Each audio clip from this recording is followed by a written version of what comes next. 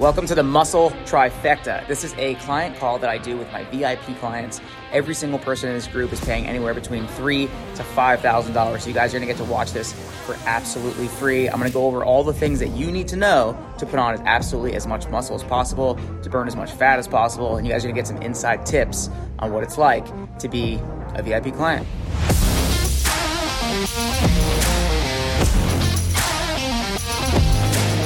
I want to kick it off with essentially the muscle trifecta, which I think is super important. So number one, the principle of just basically increasing either weight, reps, or sets, or intensity of your movement, which could also be just technique of your movement. A lot of people leave that one out. It's actually not something that you really read about almost anywhere. But if someone squats not even 90 degrees in the gym, and then they actually start doing full range of motion squats, that person's glutes and legs are gonna get way bigger. It's just the fact of the matter. They're getting more range of motion, and because of that, they're gonna wind up progressing. So just having better form on your lifts is one of the biggest factors. So a lot of you guys right now, it is a little bit demoralizing sometimes to have to go down in weight, but it's definitely the better scenario for you. Think about it. If you only did a bicep curl to you would never get a full bicep peak inside your arm. The amount of muscle fibers that you engage through different ranges of motion, you'll wind up getting more and more and more muscle fibers. If you ever done a set of 20 rep back squats, for instance, by the time you get to set 10, 11, 12, you start to feel way more posterior chain than you did on the first 10 reps because you're starting to engage more muscle fibers. And the more fatigue you get, you start to pick up even more muscle fibers. That's why bigger, higher reps are sometimes preferred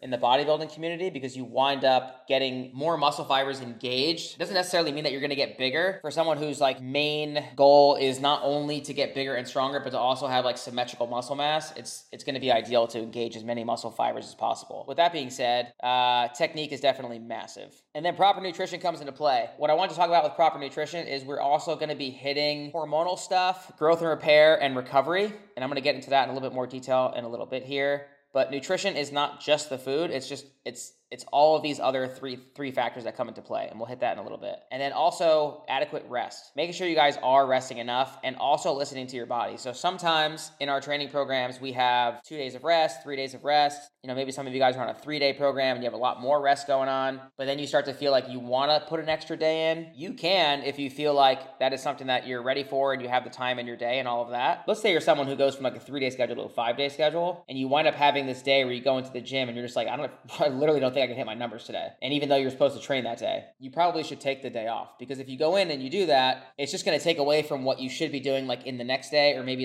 you're going to be taking 2 days off and then working out that next day.